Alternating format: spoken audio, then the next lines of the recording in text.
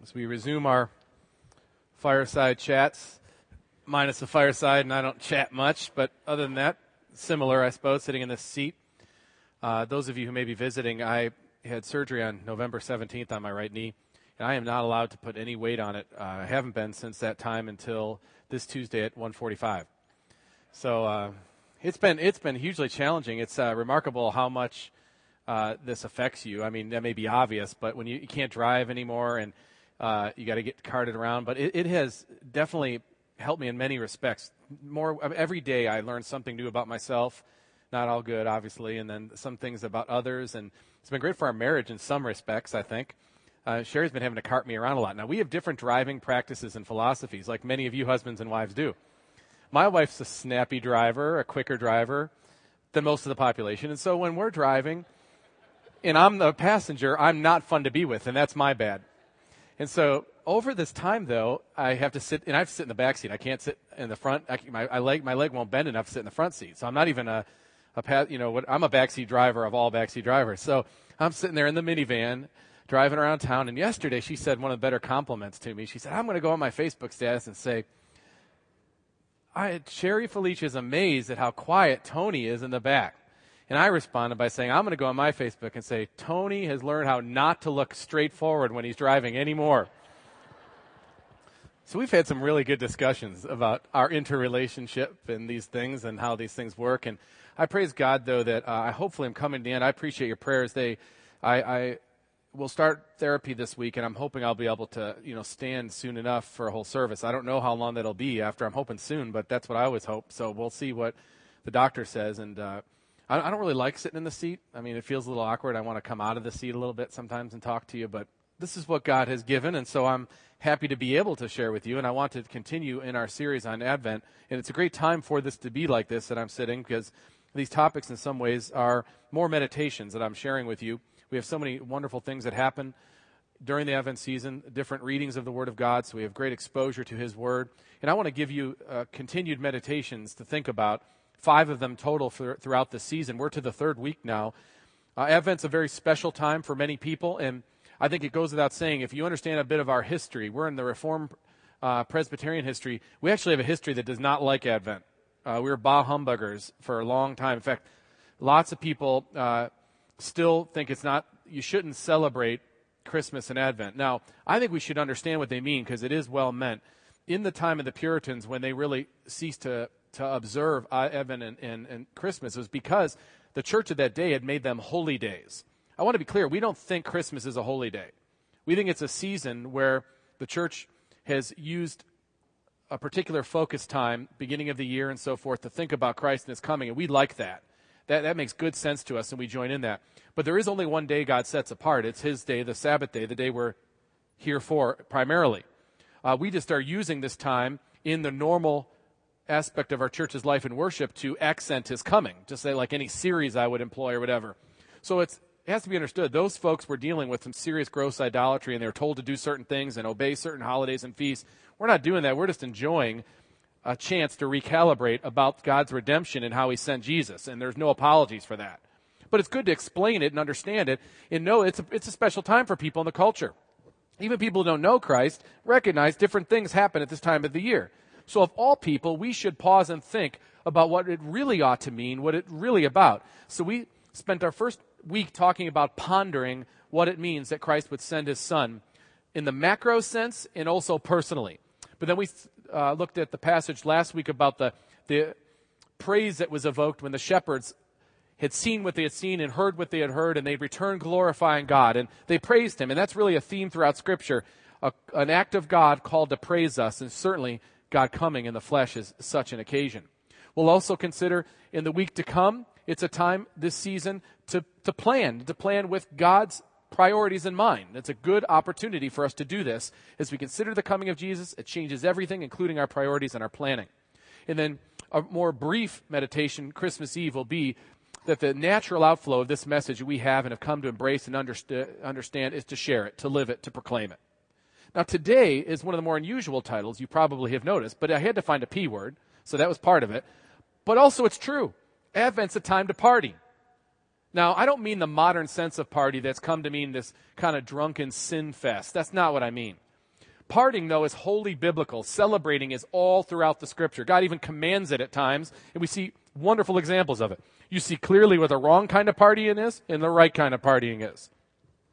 And that's what we want to talk about and reflect, because undeniably, you're all going to a lot of Christmas parties, Christmas gatherings, your workplace is having a Christmas party, your school, whatever it is, your neighborhood maybe.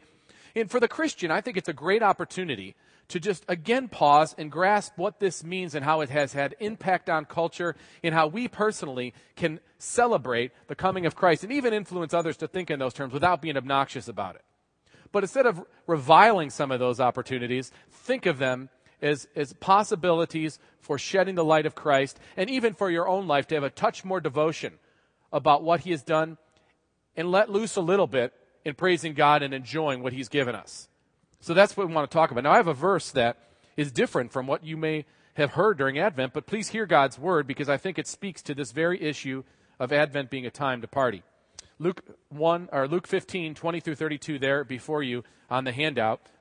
This is after the prodigal son who had wasted his father's inheritance on the wrong kind of partying and living.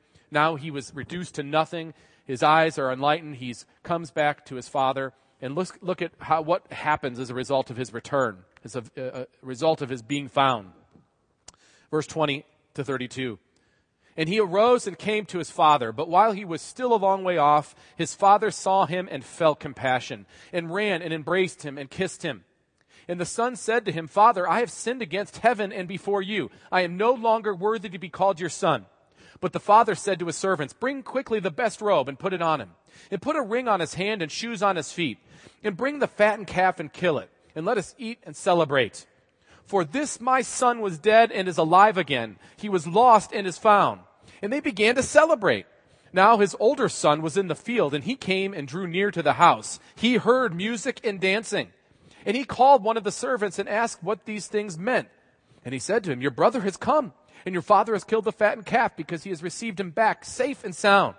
But he was angry and refused to go. His father came out and entreated him.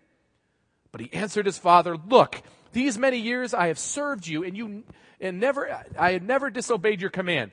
Yet you never gave me a young goat that I might celebrate with my friends. But when this son of yours came, he who has devoured your property with prostitutes, you killed the fattened calf for him. And he said to him, Son, you are always with me, and all that is mine is yours. It was fitting to celebrate and be glad, for this your brother was dead and is alive. He was lost and is found. Let's pray.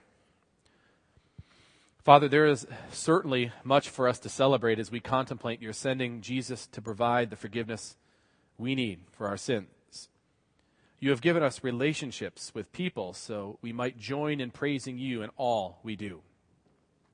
You have given us fellowship in Christ so we may be real with each other and experience brotherhood with other redeemed sinners. Make us to be a joyful people based on our joint appreciation for the salvation that you have given us.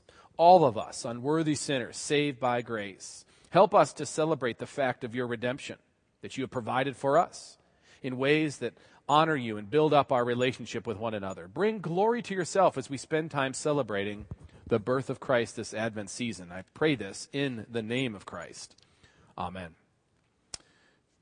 Studying or observing Christmas in our culture should frustrate many Christians and probably at least confuse most Christians. It's a total message. Merry Christmas, meaning Happy Christmas, or this time of celebration, and we use the word Christmas, and you, the Christian, know Christ is in the root of the word. How can people not get this? It confuses us, and it frustrates us that there's such a widespread use of the name of Christ, yet so little comprehension about what it really means. Even hardened atheists and irreligious people participate in one form or another the various kinds of Christmas customs we have. Their office party or even in their families or in their neighborhoods. They participate in party even though they have no acknowledgement of what the root cause for this observation is. Just survey the various songs that are called secular Christmas songs, which is a total misnomer on its own, which frustrates in itself that you could call something a secular Christmas song. But they're all out there and they're popular every year and you hear them on the radio. But one of the first ones that you are probably familiar with from the Chipmunks. The Chipmunks in the late 50s. Now, it was the late 50s when the Chipmunks captured the meaning of Christmas. This isn't a 2010 advent for those who like to say it was better back in the late 50s. This is what the Chipmunks told us. Christmas time is near. Time for toys and time for cheer. We've been good, but we can't last. Hurry, Christmas, hurry fast. Want a plane that loops the loop. Me, I want a hula hoop. Now, things have come a long way since those two toys. We can hardly stand the wait. Please, Christmas, don't be late. Yes, Christmas, it's about getting stuff, of course. Really, this is what Christmas has come to in so many ways. And I think one of the advantages of observing some special components of the Advent season is that it guards us from secularizing Christmas too much. Because we gear up for the fact that we do want to celebrate the birth of Christ and what it means. But before we get there, let's really pause about what God did to get to that point. And hopefully, to some degree, that helps us see how sacred that event is. It takes eyes off of self and puts it where it belongs. But yes, Christmas for much of the population is about getting stuff, giving stuff, parties, gift giving, relatives, time off work. We say Merry Christmas. Merry, that's happy, that's celebratory. Happy Christmas. None of these things, by the way, I think you will agree, are in themselves bad. Not any of them. But how much better would it be, Christians, if we would recognize why we can be merry, why we can be happy, and then apply that to all these opportunities we have over almost a month's time. I think one perspective about Advent that might help us in our thoughts about God and His gift of Christ is God's view of celebration just in general. I think for the most part, Christians are viewed, and rightfully so, as exceedingly boring. Like, who wants to hang out with those people? They're dead. Or they just stare at each other and look forward at each other. And you know what? There's truth to that. You got to admit, we can be boring. But if we study God's view of celebration, I hope that it would recalibrate our thinking in our lives even to consider the right place for just partying. How we can do this in a right way that honors God. And in fact, mirrors what the prodigal son's father said. Because in verse 32, I think it's maybe not a passage we focus on that much in that story. The story is, of course, about this man who is lost and is found, but it's also about this older brother, kind of symbolic of the church, who looks at someone like that and says, hey, I've been sitting in this pew all the time and I didn't get anything. And it brings us all back to the fact that none of us deserve to get anything. And so that story is about this, but please notice that when one comes to faith, or when we are saved, when we are redeemed, when we are bought, when we are now through with being lost and are found, this is a reason to celebrate. And notice what the Father says in verse 32. It was fitting, he says, to celebrate and be glad. For this your brother was dead and is alive. He was lost and is found.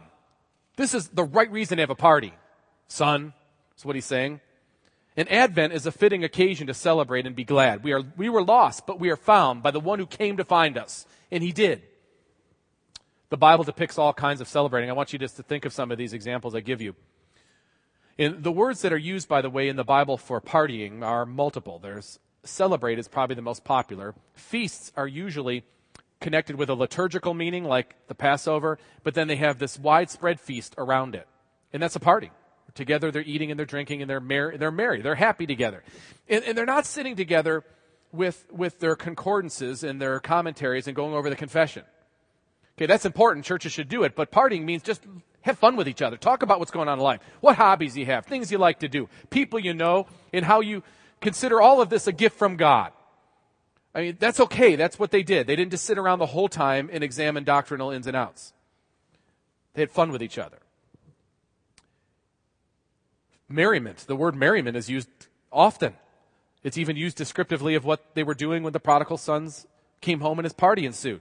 There's an example in the Old Testament. I won't ask you to turn to these because there are several. I just want to highlight them because there are multiple examples of celebrations like this in Scripture. One that is intriguing, though, is when Joseph, you know the story, hopefully, where he has been sold into slavery, and years later he finds himself as the number one in command over Egypt. He is given visions by God, so he knows to store up food because a famine will happen.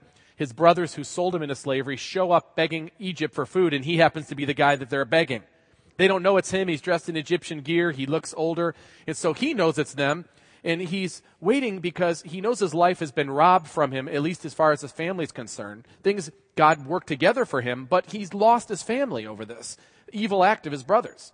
And so they come, And he says to him, you know what? I don't want to talk to you until you bring your youngest brother. And the reason is he wanted to see Benjamin, who he had not yet seen. He was born when he was in slavery. And so they're scared, and Jacob's scared because this is the last of his sons. He's going to lose them all now. I've already lost Joseph. My other sons are going to Egypt. Now they want my youngest. So when Benjamin gets there, Joseph's response when he sees Benjamin is to cry and weep and grab him and hug him, even runs out of the room. He has to hide his emotions because he's so pumped to see his son, his brother who he had not yet met. And then he throws a party. And they spend a long time partying after they meet. It says in Genesis 43:33, and they sat before him, the firstborn according to his birthright and the youngest according to his youth. And the men looked at one another in amazement. Portions were taken to them from Joseph's table, but Benjamin's portion was 5 times as much as any of theirs. And they drank and they were merry with him. This is one picture of a party that happened. There's a famous party also that happened after the Israelites defeated the Philistines. And as is the case with many of these parties, they go well for some and not so well for others. In this case, they had just defeated the Philistines, and David was a key warrior in this battle that God had given them victory concerning. In 1 Samuel 18 says, and they were coming home when David returned from striking down the Philistine. The women came out of all the cities of Israel singing and dancing to meet King Saul with tambourines and songs of joy, musical instruments. And the women sang to one another as they celebrated, Saul has struck down his thousands, and David his 10,000. Saul did have a good party. But the rest understood what God had done, at least most did. There's always someone who gets it wrong. That God's given them victory, and they've used David to do this. God's moving in their midst to bring leadership. You know, when David finally brought the Ark of the Covenant into its rightful place, there was a party thrown that would have been compared. The New Year's Eve party at Times Square is nothing. It would have been like a birthday party at McDonald's compared to what happens here when the ark arrives. In 2 Samuel 6, and they carried the ark of God on the new cart and brought it out of the house of Abinadab, which was on the hill. And Uzzah and Ahio, the king of the sons of Abinadab, were driving the new cart with the ark of God. And Ahio went before the ark, and David and all the house of Israel were making merry before the Lord with songs and lyres and harps and tambourines and castanets and cymbals. There was a party that surrounded the bringing of God's ark to its right place. And even the book of Ecclesiastes, which largely is about vanity and about the foolishness of considering all the pursuits we pursue after in this short life, it says, even though in this short life, it says, go eat your bread with joy and drink your wine with a merry heart, for God has already approved what you do. Let your garments be always white. Let not oil be lacking on your head. Enjoy life with the wife whom you love. Now, the whole of Ecclesiastes is a warning against making that your life. But at the same time, it's saying that this is part of life given to us by God. You know, even at the worst time in the history of Israel, God's people in the Old Testament, I mean the worst time, when Israel was being plundered and taken captive by Babylon, you have this Persia first and then into Babylon, you have this vision that Jeremiah has. And he doesn't have many good visions about their future. But in chapter 31 of Jeremiah, he does. And he describes it in an interesting way, looking ahead to the Messiah who would come, be their ultimate king, and restore to them their rightful place, but they're placed by faith in him, the Messiah. Looking ahead, talking of a new covenant, Jeremiah says, thus says the Lord, the people who survived the sword found grace in the wilderness when Israel sought for rest. The Lord appeared to him from far away. I have loved you with an everlasting love. Therefore, I have continued my faithfulness to you. Again, I will build you. And you shall be built, O virgin Israel. Again, you shall adorn yourself with tambourines and go forth in the dance of the merrymakers. Looking forward to a day where they would celebrate again. They would have a party again based on God's redemption. And probably the most prominent picture of celebrating in the whole of the Old Testament that repeats itself over and over is the command to celebrate the Passover feast. It was surely a reminder to celebrate the ritual aspect of the Passover lamb slaying and the drinking and the eating of the bread and what it all means and what it all pictures. No doubt that meaning is there intact. But surrounding it, God commands his people to celebrate the Passover. It wasn't just the ritual, it was the whole of the meal and the experience that occurred. In fact, God gives us the Passover meal in its fulfilled form, meaning the table of communion representing the body and the blood of Christ that we partake of every week. But part of what makes it so effective in our lives is God gives it to the church. And so when we celebrate communion with God, understanding our communion now with each other. Just as Pastor Nathan mentioned in the liturgy, it's a picture of life. We meet God in his holiness, and now we're reduced to the fact that we need God's righteousness. We can't have peace with him without it. He gives us Christ, so we pass peace with each other.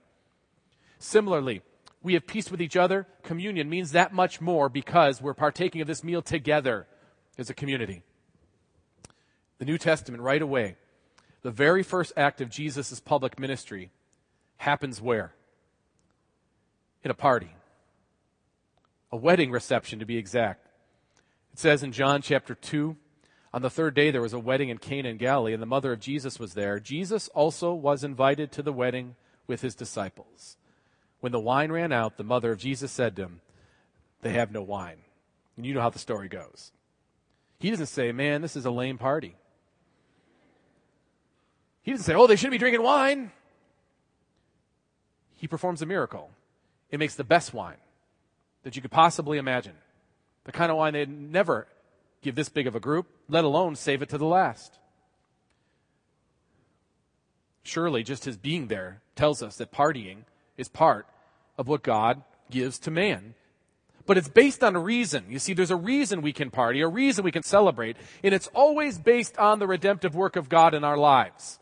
It doesn't mean that every aspect of the particular party you're part of is constantly rehearsing that, but you know in your being that the reason you can have fellowship with others, celebrate anything, enjoy what God has made, is because he has given you new eyes. He's breathed life into you. You see things different now. And what you do can now be claimed for the praise of God. Indeed, we're being prepared for a great party, the greatest party ever. In Revelation 19:6, then I heard what seemed to be the voice of a great multitude, like the roar of many waters, and like the sound of mighty peals of thunder, crying out, "Hallelujah, for the Lord our God, the Almighty reigns. Let us rejoice and exalt and give him the glory. For the marriage of the Lamb has come, and his bride has made herself ready. It was granted her to clothe herself with fine linen, bright and pure. For the fine linen is the righteous deeds of the saints." And the angel said to me, "Write this, blessed are those who are invited to the marriage supper of the Lamb." And he said to me, "These are the true words of God." Then I fell down at his feet and worshipped him. For he said to me, "You must not do that. I am a fellow servant with you and your brothers who hold to the testimony of Jesus. Worship God." We get a picture of right worship and wrong worship. The wrong kind of celebrating happens with the wrong focus. And Scripture shows this in example form many times. But you could just imagine, if the party is about glorifying man, I don't mean a birthday party. I mean a birthday party, if we're celebrating the fact that God has given us our brother, our sister, our child, those things are done well. I just mean when we throw a party for everyone to know how great we are. Or that may not be the reason, but you're determined that that's what's going to be shown. Or we're going to glorify whatever our indulgence may be, or whatever we sinfully feel like we can do because there's license for it in a party. Well, that's not God's party. That's not what he's calling us to do. That's not what he's telling us to do. He's always saying, whatever you eat, whatever you drink, do to the glory of God. He's always saying, with this in the backdrop, that we should praise God by whatever celebration we have. And it could be all manners of celebrations. Always know in the back of your mind as you celebrate, it's God who gives grace for this occasion. When someone graduates, praise God he's given them the ability to persevere and do this. When they retire, praise God that they've given them this work life they've had. And pray that God will continue to use them after. When you have a birthday party, praise God for the way you have been able to share in that person's life and they in yours. Praise God, that's the point. And so what you do then will be tied to why you do it. And then what you do won't be called into question so much because you'll do what's right as it relates to the kind of celebration. But you won't be a dud. You won't not celebrate because someone else doesn't do it right. We celebrate of all people because we know why we should. And this is what he tells us to do. Certainly at Advent, when we have these parties, we have these times together, there are multiple ways in which we see it done wrong. Think about how some parties, this would be a good sermon series, parties gone bad in the Bible. And one of them was definitely, when the king, with Vashti, his wife, this long party, things were not going well. They were getting drunk and they were doing things they should not have done. And he decides he's going to abuse his wife in an embarrassing way in front of the guests. And she says, forget it. And they end up divorced in just one of many probably wrecked marriages in his life. And this is how the book of Esther comes to pass. That's a bad party. But there's another one you can think of too. How about John the Baptist when Herod, in a similar way, mistreats his daughter-in-law and then makes a rash promise in the midst of this party with all these people. Yeah, with all that was involved in it and promises made in front of people you want to impress. I mean, all the wrong reasons to have a party and to conduct yourself. And then she says in front of all of them, after he promises to give her anything, I want the head of John the Baptist. And he has no choice at this point in his thinking but to do it. Okay, those are wrong parties. It's not like you'll know it, okay, if it's not a right party or if there's not something right to do at it. You shouldn't be at that one. The wrong kind of celebration happens when it's meant to worship self. There's no use of moderation or consideration in that celebration. Bad things happen in such celebrations. But the right kind of celebrating happens on worthy occasions in the right way. And I think this is some of what's in Paul's mind as he's talking to people who were steeped in all these various Greek and Roman cultural practices of feasts and meals and things to observe. And he's talking to people who are struggling with it. Some people have this conviction, some have others, much like our own tradition has. Some don't think you should celebrate Advent or Christmas or think about it. And some think, what's the problem with this? Like we do, we explain why. And others don't even think about it, they just do. Understanding this issue that happens between people, Paul says in Romans 14, one person esteems one day as better than another, while another esteems all days alike. Each one should be fully convinced in his own mind. The one who observes the day observes it in honor of the Lord. The one who eats in honor of the Lord, since he gives thanks to God. While the one who abstains in honor of the Lord and gives thanks to God. Whatever you do, do it because your motive is it's in honor of the Lord. So celebrate in honor of the Lord, whatever party it is you're at, whatever celebration you're having, whatever merriment we get to enjoy. Do it in honor of the Lord. The various celebrations we considered were on worthy occasions mostly, in response to some gracious action of God and the way he handled things, and it had music, song, praise, food, and drink. I want to close by talking about the reason we celebrate at this time and why it's good to do so. First of all, the coming of Christ is certainly a reason to celebrate. It means we'll be redeemed. We have been redeemed because we know the whole story, but it begins redemption with his coming, or at least it fulfills the plan of God's redemption from time past and brings it into time and space. So remember why the celebration is made possible. That will help you. Remember why you have the ability to be there at that time in that place with those people celebrating this thing. When you say Merry Christmas, you could at least stop to think of what it really means. No, seriously, joyful Christmas, reconcile Christmas. I am right with God because of Christmas, because of him coming, because of Jesus' coming to take away my sins. And so even if, think about it for yourself, but also think about it, the person's hand you're shaking when you say Merry Christmas. Maybe it's that uncle who does not know Christ. You've been having these gatherings for 14 years, and every year you hear updates about how bad his life is going. Well, maybe this time, instead of avoiding him, shake his hand and hold it for a minute. When you say it, pray for him that he comes to know Christ. So he really knows what Christmas means. Instead of dreading all those gatherings with people that don't see things like you do, go to them and think in terms of Christ opening their eyes.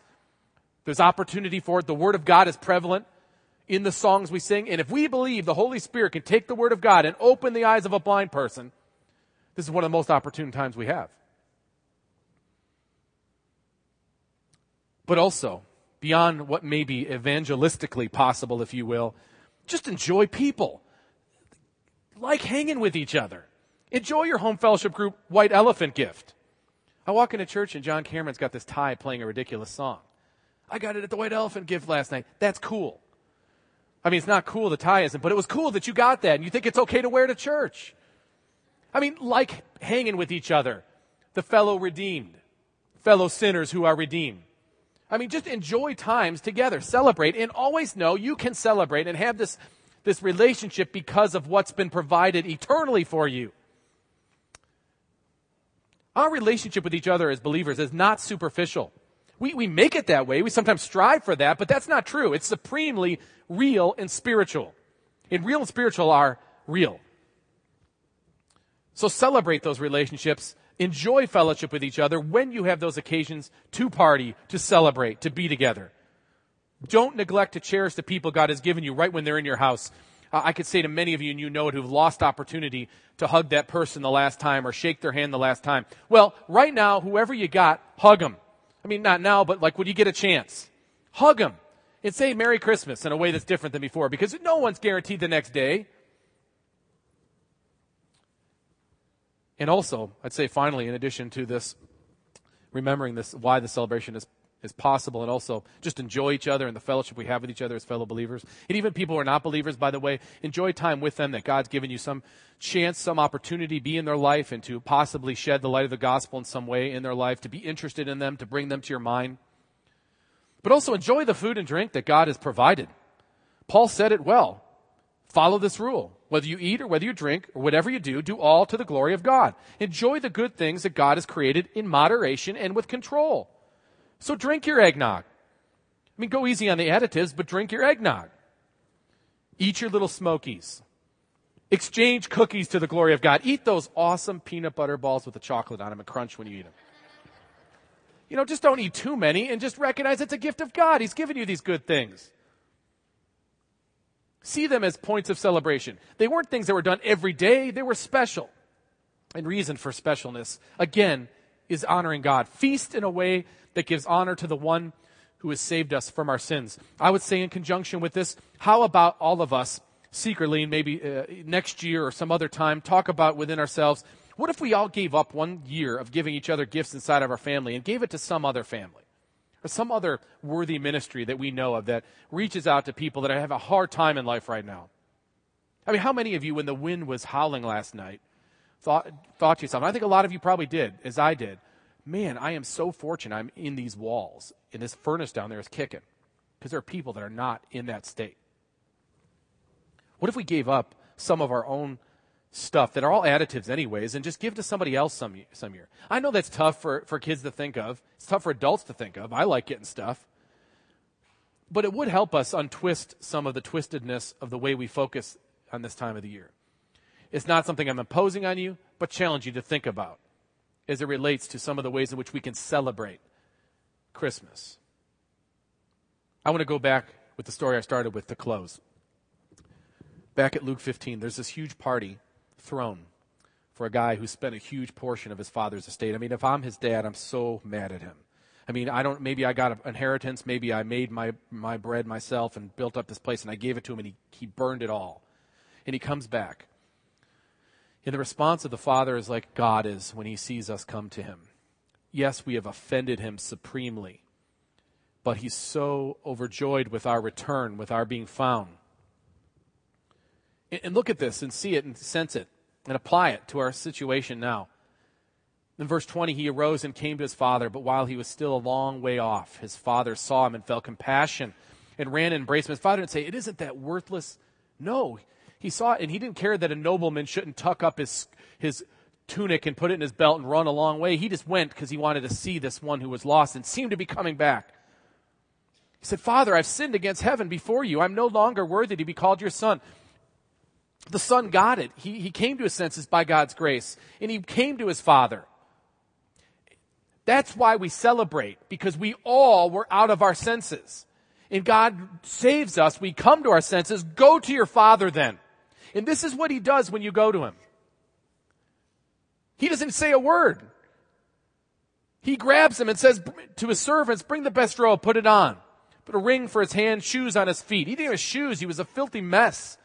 Bring the fattened calf and kill it. This calf that could have brought them a lot of money. It's fattened and ready to sell, but we're going to kill it now because this is a party. It's time for a party. Let us eat and celebrate. For this my son was dead and is alive again. He was lost and is found.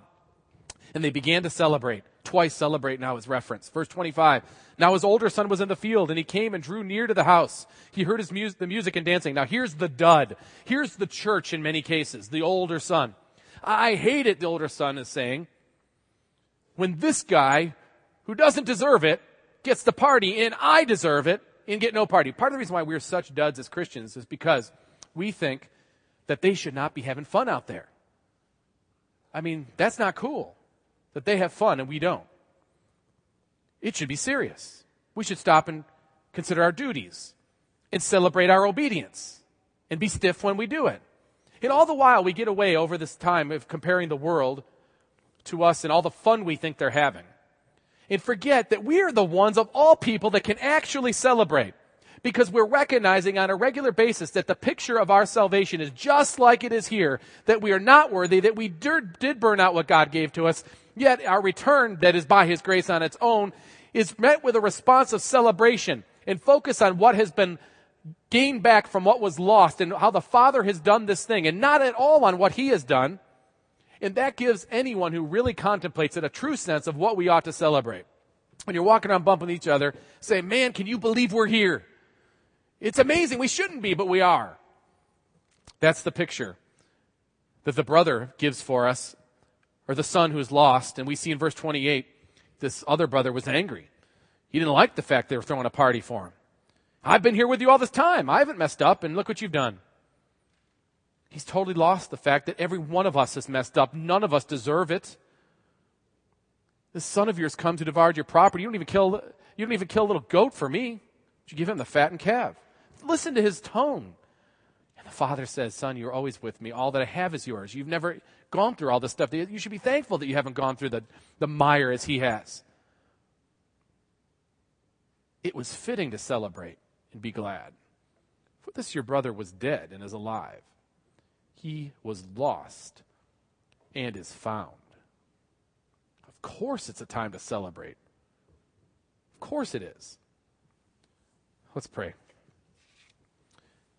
Heavenly Father, we are tempted year after year to fall into the trap of celebrating the wrong things at Advent and Christmas time. Maybe the whole season has become a drag for us. Help us to refocus this morning and consider the great reason we have to celebrate.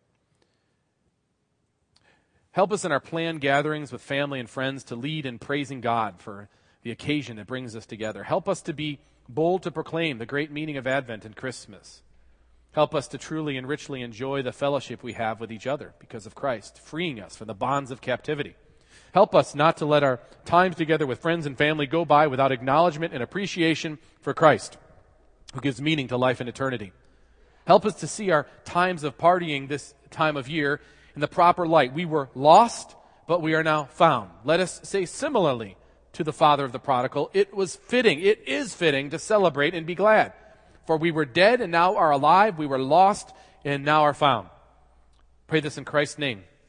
Amen.